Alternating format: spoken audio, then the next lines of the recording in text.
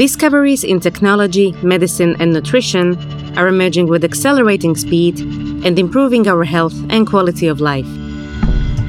Join us in a series of conversations about exploring the new pharma and biotechnology trends. This is a view on gene editing brought to you by Lonza.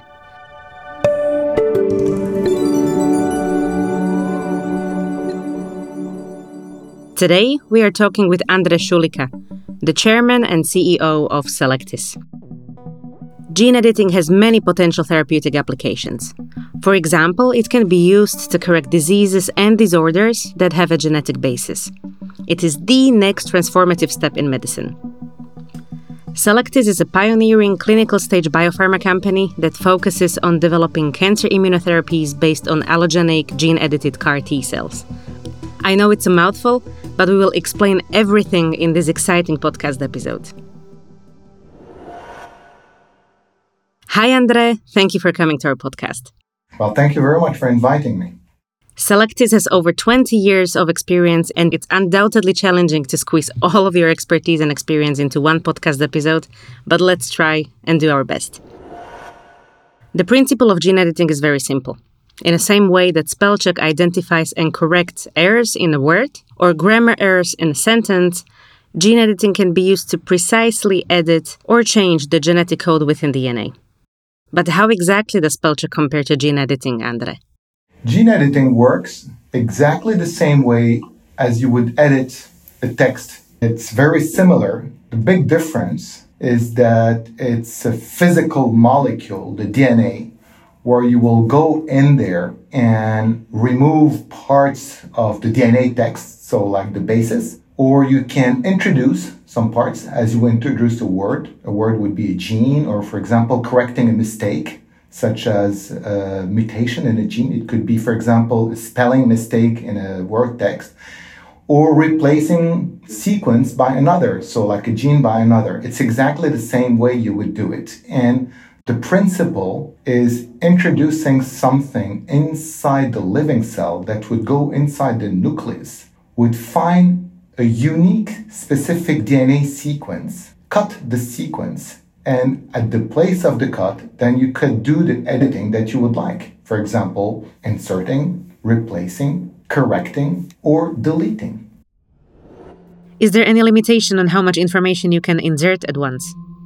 It's difficult to answer this type of question because the system has not been pushed to the maximum. One thing that we know is the shortest the sequence to be introduced is, the easier and the higher the efficiency will be. The other limitation is the ability to bring very large fragments inside the cell. How safe is this process? Can you target only a specific sequence within the DNA? Or is there a danger of targeting another sequence similar to the intended one? Well, the safety part is the most important part for us as a gene editing company. Normally, the principle of these DNA cutters, TALEN, for example, not to go and cut somewhere else, is a cryptology system. The cryptology system is the size of the DNA target that you will cleave. However, there is always a necessity to try to check for what's called off-target sites that could be cleaved or could be recombined in a certain way in the cell. And it's easy to re-engineer a TALEN in order to suppress all the potential off-target cleavage that the TALEN could have in order only to focus on the cleavage side where you want to do this. So safety has the utmost importance and quality of the product would come from this. Designer nucleases can be imagined as molecular scissors that can cut a specific bond within the DNA structure. In general, there are 4 types of nucleases, including zinc finger nucleases, meganucleases, TALEN or Crispr RNA-guided nucleases. They all work by a similar principle, by cutting the DNA strand at various positions, which can lead to gene insertion, gene repair, or gene inactivation. Cellectis is totally technology agnostic. We've tested them all, and we've been developing them all. However, Cellectis, over 20 years of investment in the field of gene editing, had come to the conclusion that the most flexible And the most versatile technology in this space, and also the more efficient and the safest, is the TALEN. What exactly is TALEN? Is this a nuclease based on the structure of an existing enzyme, a de novo protein, or a fusion protein? It's an excellent question. The TALEN is a hybrid protein. It comes from, on one side, a transcription-like factor that comes from infectious product in plants. And the other side, it comes from an enzyme, a type 2 restriction enzyme called FOK1. And so we take the head of FOK1 and fuse it to binding domain of the TAL effector protein, and it makes a TALEN, which is a TAL effector nucleases. One of the 4 nuclease types, the Crispr-Cas9, is presumably the most known. Is CRISPR as effective in gene repair and insertion as TALEN, for example? The TALEN gave results that were way more specific and way more performant. So we continued using CRISPR as a research tool, but so far we haven't pushed it as a therapeutic product, and we think that the therapeutic grade of a CRISPR is underperforming the therapeutic grade of a TALEN. At the moment, Cellectis is addressing cancer patients. Could you explain how exactly do you use the TALEN technology to produce the CAR T cells, and what are they actually useful for? So CAR T cell is at the base of a T cell.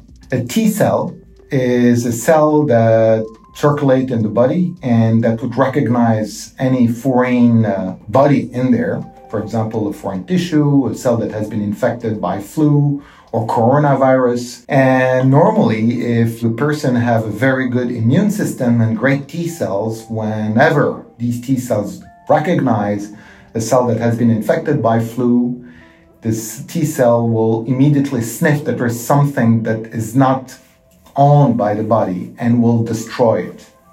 Now, what people have started thinking is that we can use this propensity of the T cell to kill other cells, to try to target the T cell to kill cancer cells. That's why a CAR has been introduced there. A CAR is a protein that is a surface protein on the T cell that would have a head of an antibody that would recognize a tumor-associated antigen, an antigen present in the cancer cells, and send a signal inside the T cell to fire at the cancer cell.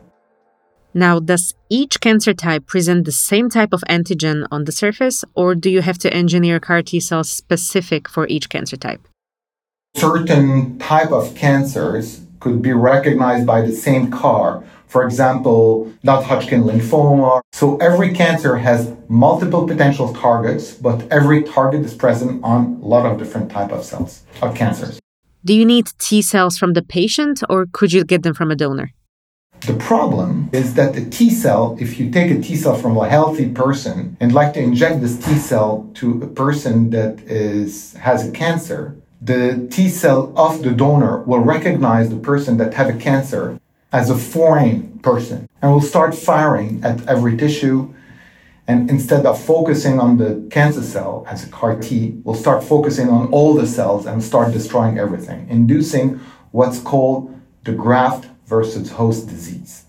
If you do this, you would kill the patient through this graft versus host disease. That's where gene editing comes. What we have invented is this concept of allogenic T cells, where you take the T cell from a healthy donor and you introduce inside the T cell a DNA cutter that would destroy the T cell receptor, and the cell will become totally blind to any foreign cells. And the only way to recognize a cell would be through the CAR. This certainly opens up many possibilities for off-the-shelf therapies. And indeed, Cellectis already has a rich pipeline addressing a series of different types of indications, such as leukemia, multiple myeloma, or non-Hodgkin lymphoma. Are any of your candidates already in clinical trials? We have 3 products currently in the clinic, which is UCART22 in acute lymphoblastic leukemia, UCART123 in acute myeloid leukemia, and UCART-CS1 in multiple myeloma. These are the products that we have. So this is 6 trials altogether that are conducted. Wonderful. Thank you for this deep dive into the world of gene editing, André. Join us next time as we explore the wonders of human microbiome and its effects on our physical and mental health.